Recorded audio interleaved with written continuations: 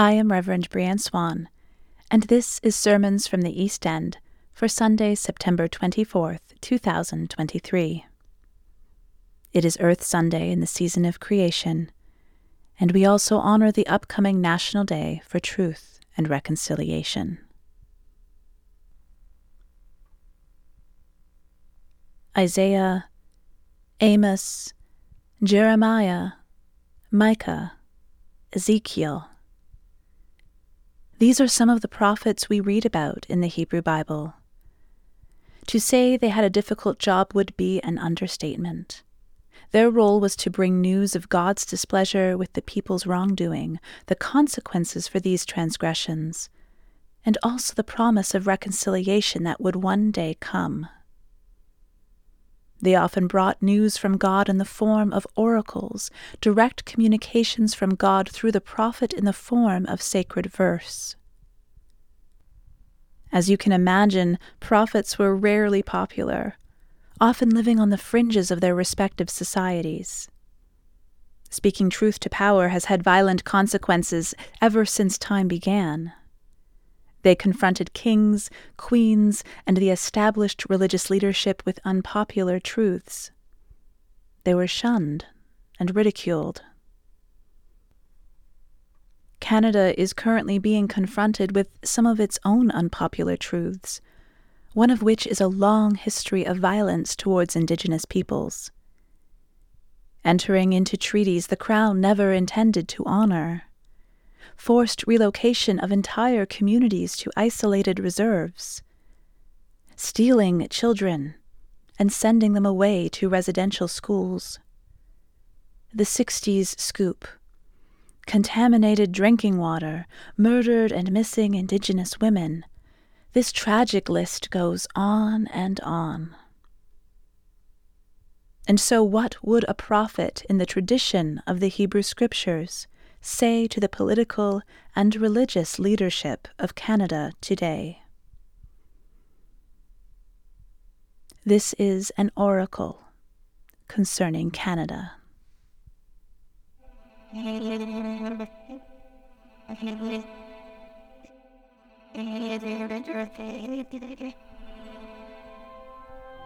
O Canada, your myth is built upon an illusion of peace. Yet your temples rest upon graveyards where tombstones are etched by lies. Remember with anguish the landing of your ancestors, claiming territory not of their birthright, seeing only emptiness where they had not yet disturbed. With ink to paper and finger to nose, promises were made to your maltreated host and accepted under duress and false pretense. Yet still you despised your covenants, stitching with threads of contempt, tailoring treaties to suit your body alone. Listen, tears of despair flood the night, young ones bawling for their mothers, women keening for their babies. You snatch children like chattel until entire villages mourn. Silence. The reminder youth no longer lives among them. And yet generation piled on generation you sit, nodding your head in silent accord, convinced as you are by the false prophets, unaware of the violence hanging contemptuously from your tongue. You claim the Lord's will, though it is not known to you. You judge craving and sloth, though it is of your own making. The Lord is mighty and strong, and you will deny justice no more. Like fires engulfing the dry northern lands, the wrath of the Lord will ultimately consume. And you will cry and cry and cry. The pain too much for your malnourished bones. Repentance can only lead to hearts breaking open. What begins in the heart ultimately engulfs the soul's entirety.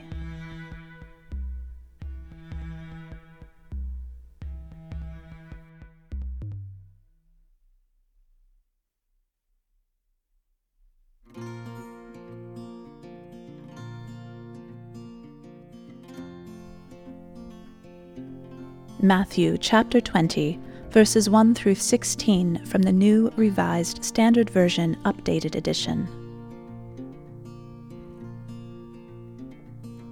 For the kingdom of heaven is like a landowner who went out early in the morning to hire laborers for his vineyard. After agreeing with the laborers for the usual daily wage, he sent them into his vineyard. When he went out about 9 o'clock, he saw others standing idle in the marketplace. And he said to them, "You also go into the vineyard, and I will pay you whatever is right." So they went. When he went out again about noon and at about 3 o'clock, he did the same. And about 5 o'clock, he went out and found others standing around, and he said to them, "Why are you standing here idle all day?" They said to him, "Because no one has hired us." He said to them, "You also go into the vineyard." When evening came, the owner of the vineyard said to his manager, "Call the laborers and give them their pay, beginning with the last and ending with the first." When those hired around 5 o'clock came, each of them received the usual daily wage. Now when the first came, they thought they would receive more, but each of them also received the usual daily wage. And when they received it, they grumbled against the landowner, saying, "These last worked only 1 hour, and you have made them equal to us who have borne the burden of the sun and the scorching heat?" But he replied to one of them, "Friend, I'm doing you no wrong. Did you not agree with me for the usual daily wage? Take what belongs to you and go. I choose to give to this last the same as I give to you. Am I not allowed to do what I choose with what belongs to me? Or are you envious because I am generous?" And so the last will be first, and the first will be last.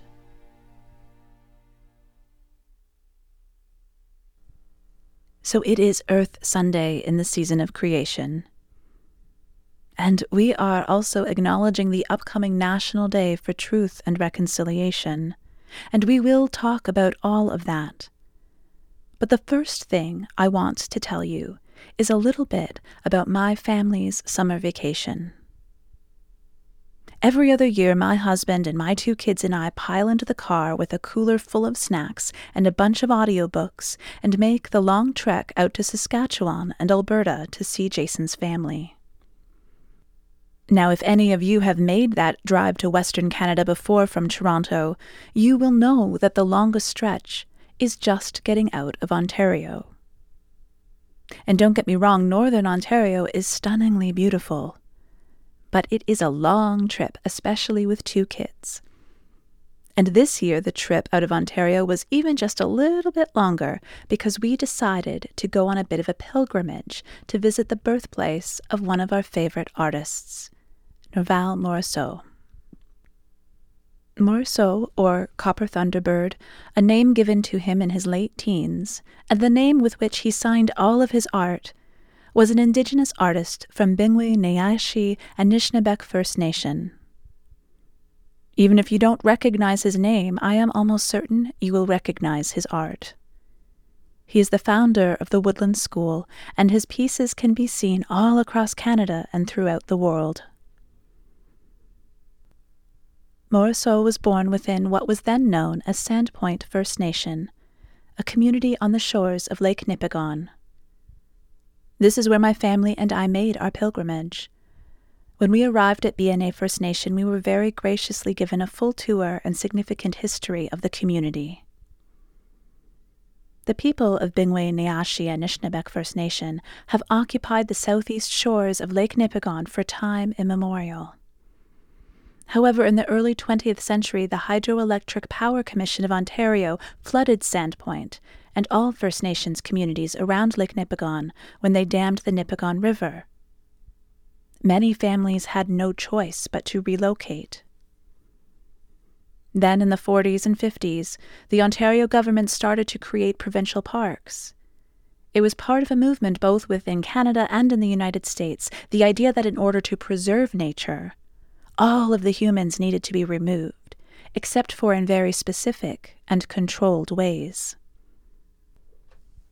And so while the Ontario government was supposed to return the area around Lake Nipigon to the federal government, they instead turned lands that encompassed Sandpoint into Black Sand Provincial Park. They cancelled the license of occupation that allowed the people of Sandpoint to reside on their own lands.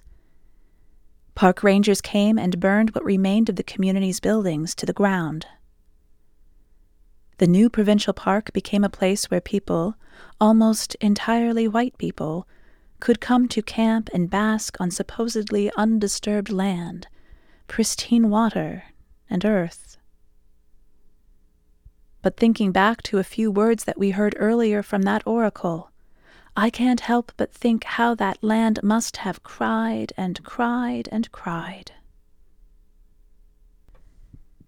This Sunday, in the season of creation, we honor the earth. I believe very deeply that the earth holds memory. When I was living in Germany, I took a trip to visit the Ravensbrück concentration camp. You can feel it when you walk onto the soil, an overwhelming sense of something evil has happened here. The earth is still weeping. As I was looking at the charred remains of the schoolhouse, watching my children run around and playing, knowing I have never ever had to worry that the government would come and take them away, and knowing that the government would never ever have dammed the river next to my childhood farm and flood it so that other communities would have power, and then feeling my feet walking along the rocky soil, there was that feeling. The earth holds it all. The drive to create the national and provincial park systems came from the desire, again from people who had never actually lived on the land or with the land, to conserve the land, to protect the earth from human interference for generations to come. But many of these park systems came at a terrible cost. Entire peoples displaced from lands they'd lived on for thousands of years. Infrastructure built during the Second World War from the forced labor of interned Japanese Canadians, conscientious objectors, and German prisoners of war.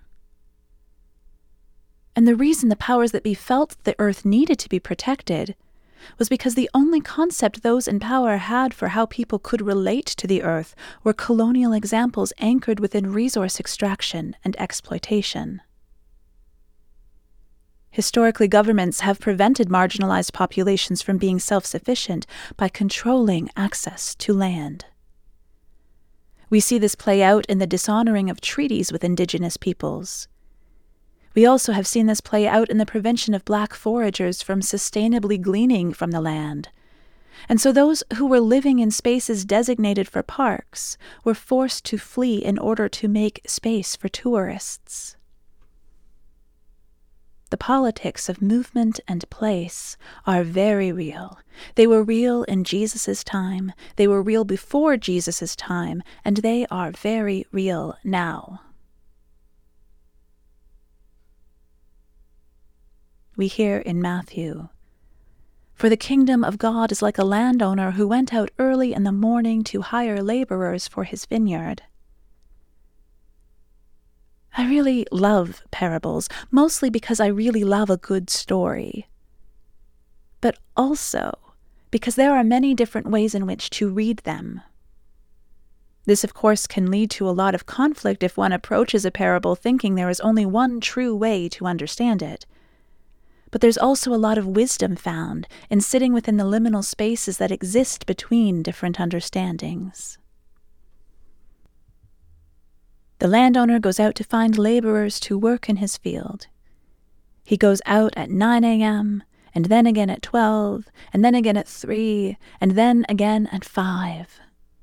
And at the end of the day, the laborers line up to receive their pay, and everybody gets the same wage regardless of how long they have worked. And there are all kinds of really great questions here about why nobody was hiring the laborers who were still out there at 5 o'clock.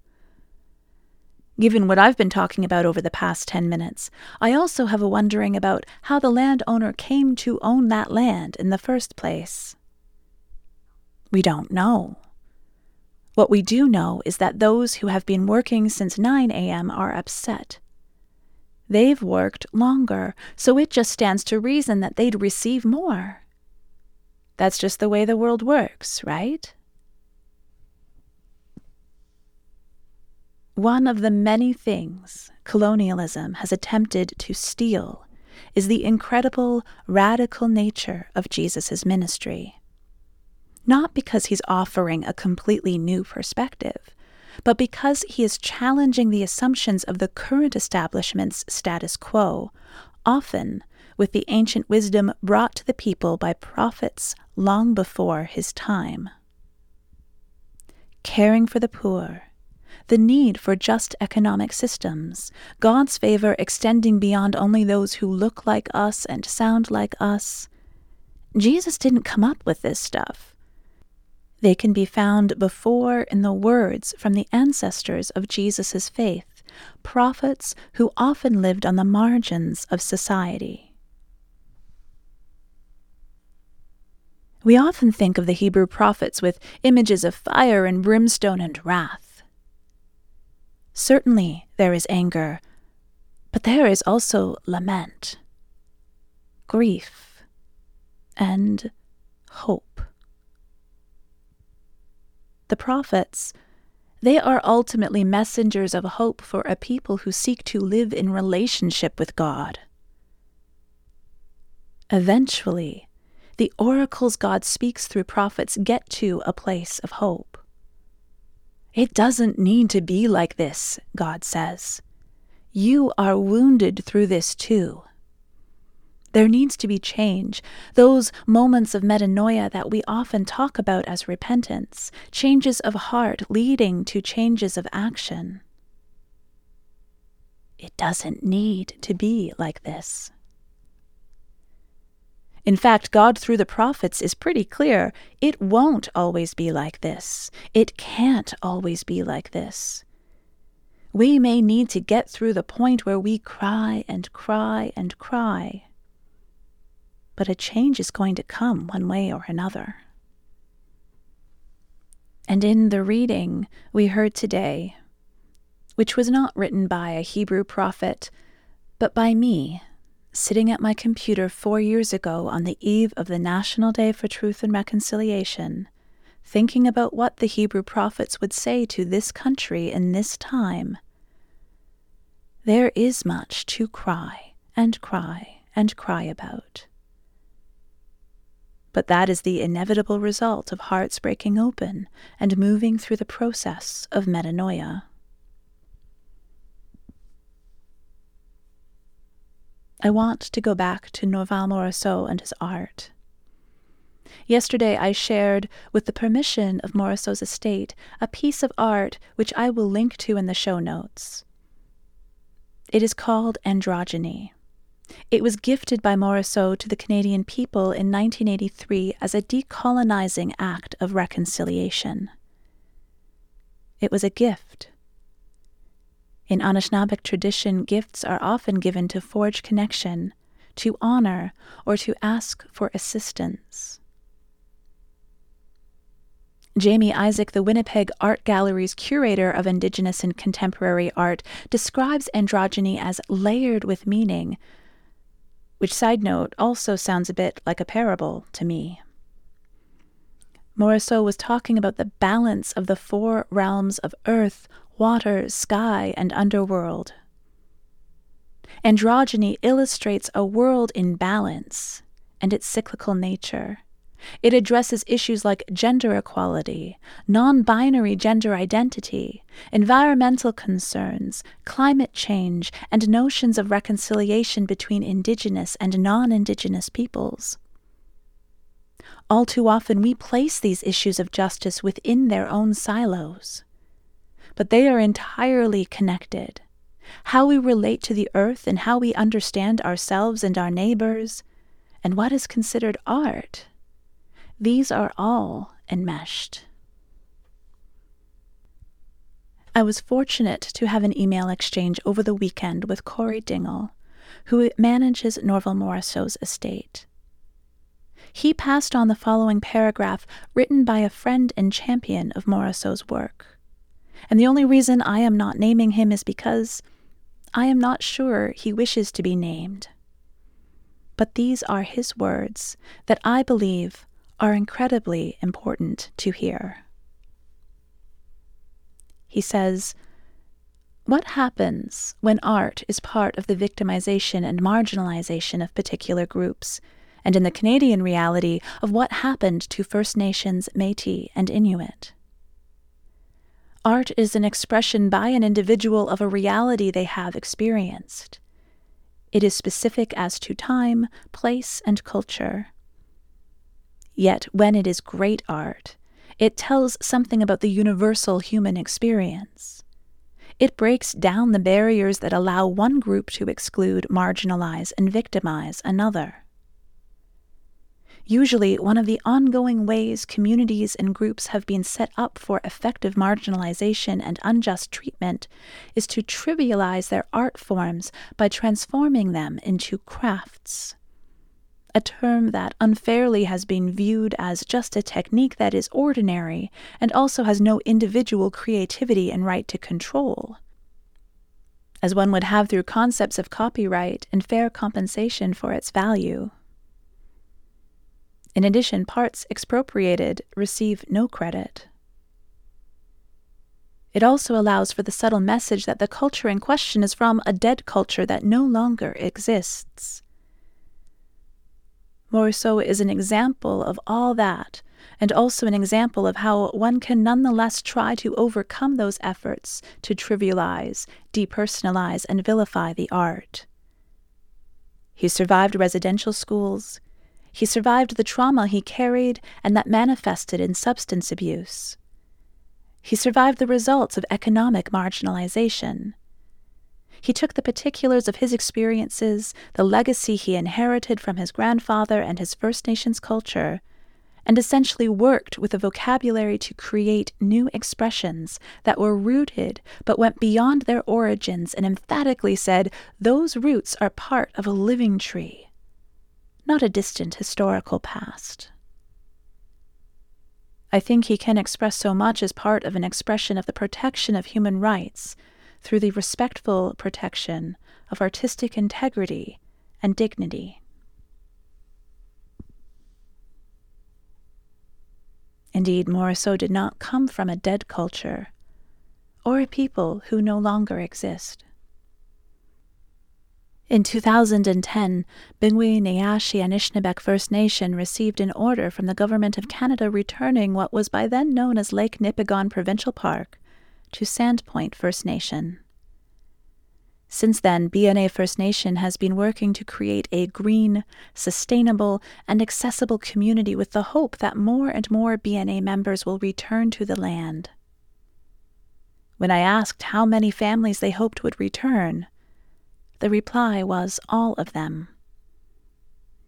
Homes have been built and continue to be built. Over a dozen homes are currently occupied, with many more members returning seasonally in temporary shelters. There are economic opportunities being developed, in particular with a state-of-the-art sawmill right in the community. The people are coming back to their land. And I wonder if the land also cries and cries and cries in the joy of their return. Now, just to be very clear, I am not calling this a gift. It is not a gift when you give something back that was never yours to take in the first place. However, what Jesus offers in today's parable is the notion that everything the disciples knew to be true would be upended. All the assumptions about how we've come to understand how to function and relate within the world need to be challenged. Reconciliation is not just feeling bad that terrible things have happened. There is a difference between lament and guilt. Lament is important. It acknowledges that a terrible wrong has occurred. But guilt is paralyzing. Perhaps it's unavoidable, but ultimately it is not very productive. It doesn't make space or motivate us toward change. Reconciliation is hard and slow work. Because like Jesus challenging the disciples with this parable, with ideas that go against everything they've been taught is true, there are going to be many moments in this quest towards reconciliation and decolonizing our understanding of who we are as humans and how we can relate to one another that go against everything the dominant North Atlantic culture takes for granted and claims as truth. Everything from concepts about economic fairness, to our understanding of gender and sexuality, to our relationship and obligation to the earth, and again, even what we call art. Norval Morrisseau's work is part of shifting all of these narratives. Morrisseau's work brings me so much hope, but we have far to go. I am still new to East End United. I haven't even been here a whole 3 weeks yet. But something you will hear me say over and over again is that salvation is not an individual endeavor. Salvation, which I understand less as being saved and more like being reconciled, this is something that ultimately happens within community. My fate is inextricably tied to the well-being of my neighbor. Their fate is my fate. And if this is my understanding, then anything I might do to fight for the rights and position of my neighbor, that is not simply some altruistic gesture. It is my soul and my wholeness on the line as well. I know not everybody listening identifies as a settler. Some of us have arrived to Canada within our lifetime. Some of us are descended from people who were brought here against their will. Each of us has our own unique relationship to what truth and reconciliation in this time and place means. However, those of us who gather to worship in a united church, we have a particular legacy to wrestle with.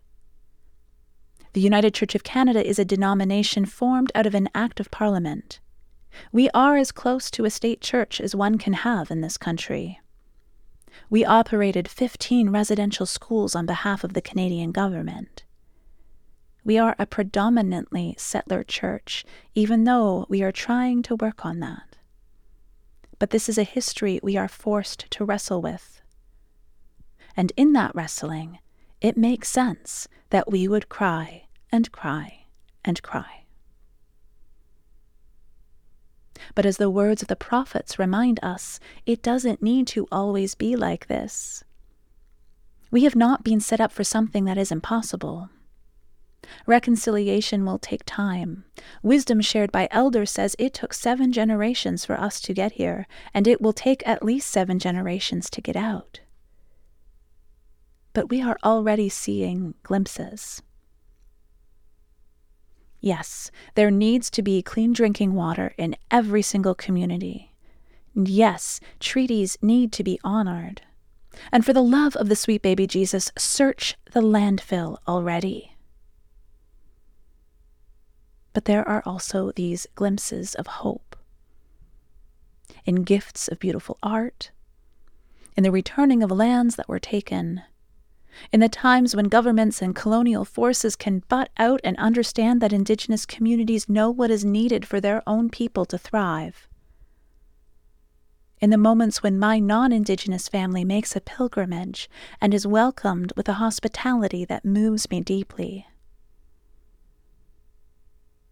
And it makes me hope, not in a passive or wishful sense, but a hope that requires work and resolve, a challenging hope found within oracles, that one day when we cry and cry and cry, those tears will come from a place deep in our core that can sense this is finally as it should be. I pray from the deepest place I can pray that this will one day be so. Amen.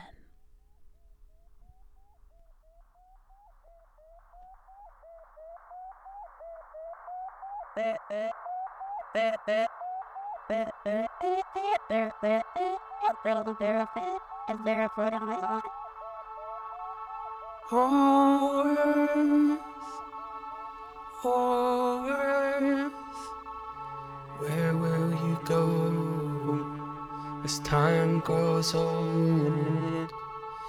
You glow with every soul ever known, here and before.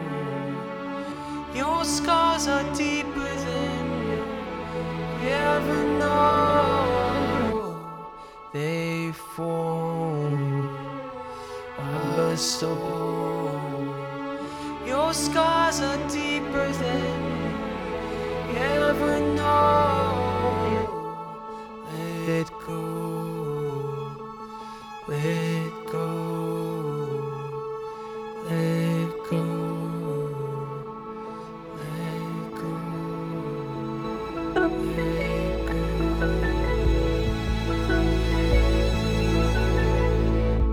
I lift my eyes up to the hills.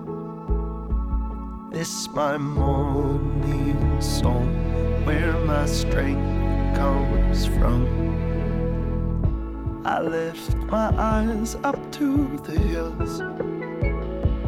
This my evening song, where my help comes from.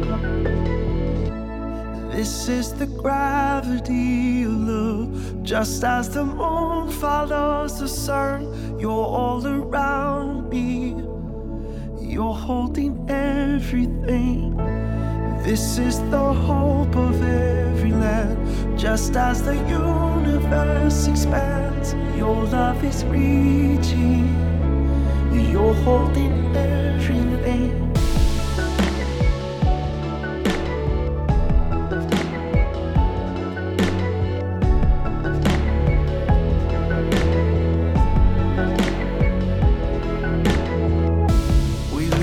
Our eyes up to the hills.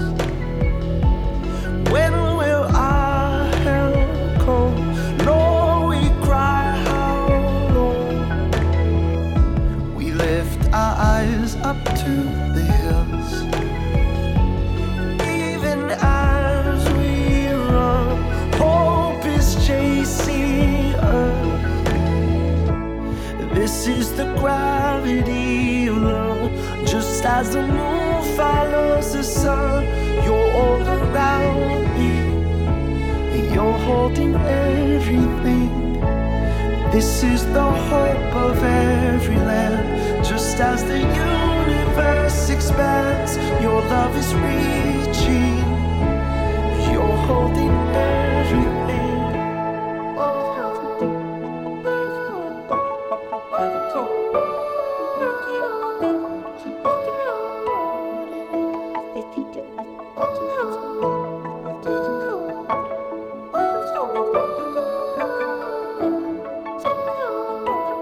I see infinite stars, one for every human heart. And with all of these suns, I know I am not alone. This is the gravity of love. Just as the moon follows the sun, you're all around me. You're holding everything. This is the hope of every land. Just as the universe expands, your love is reaching. You're holding everything. This is the gravity of love. Just as the moon follows the sun, you're all around me. You're holding everything. This is the hope of every land. Just as the universe expands, your love is reaching. You're holding everything. Well,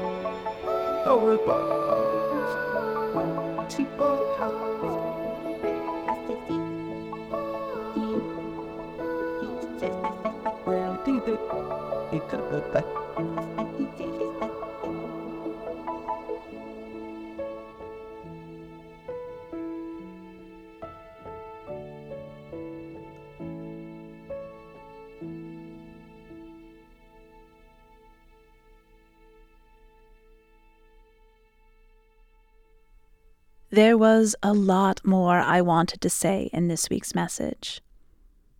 There is, of course, so much that can be said. However, if you are looking for more information about Morisot's art and about the devaluing of the work of Indigenous artists such as Morisot, I have linked a number of articles into our show notes, which you can find within any app you are listening to this podcast from. You will also find there links to a video about Bingwi Niyashi Anishinaabeg First Nation and their efforts to rebuild the community. And also, you can find the text to an oracle concerning Canada in the show notes as well. Thank you for listening, and we will be back next week. East End United Regional Ministry is an affirming congregation of the United Church of Canada in Toronto. To learn more about us, connect with our worship services, and learn about our many outreach and justice initiatives, please visit our website at www.eastendunited.ca.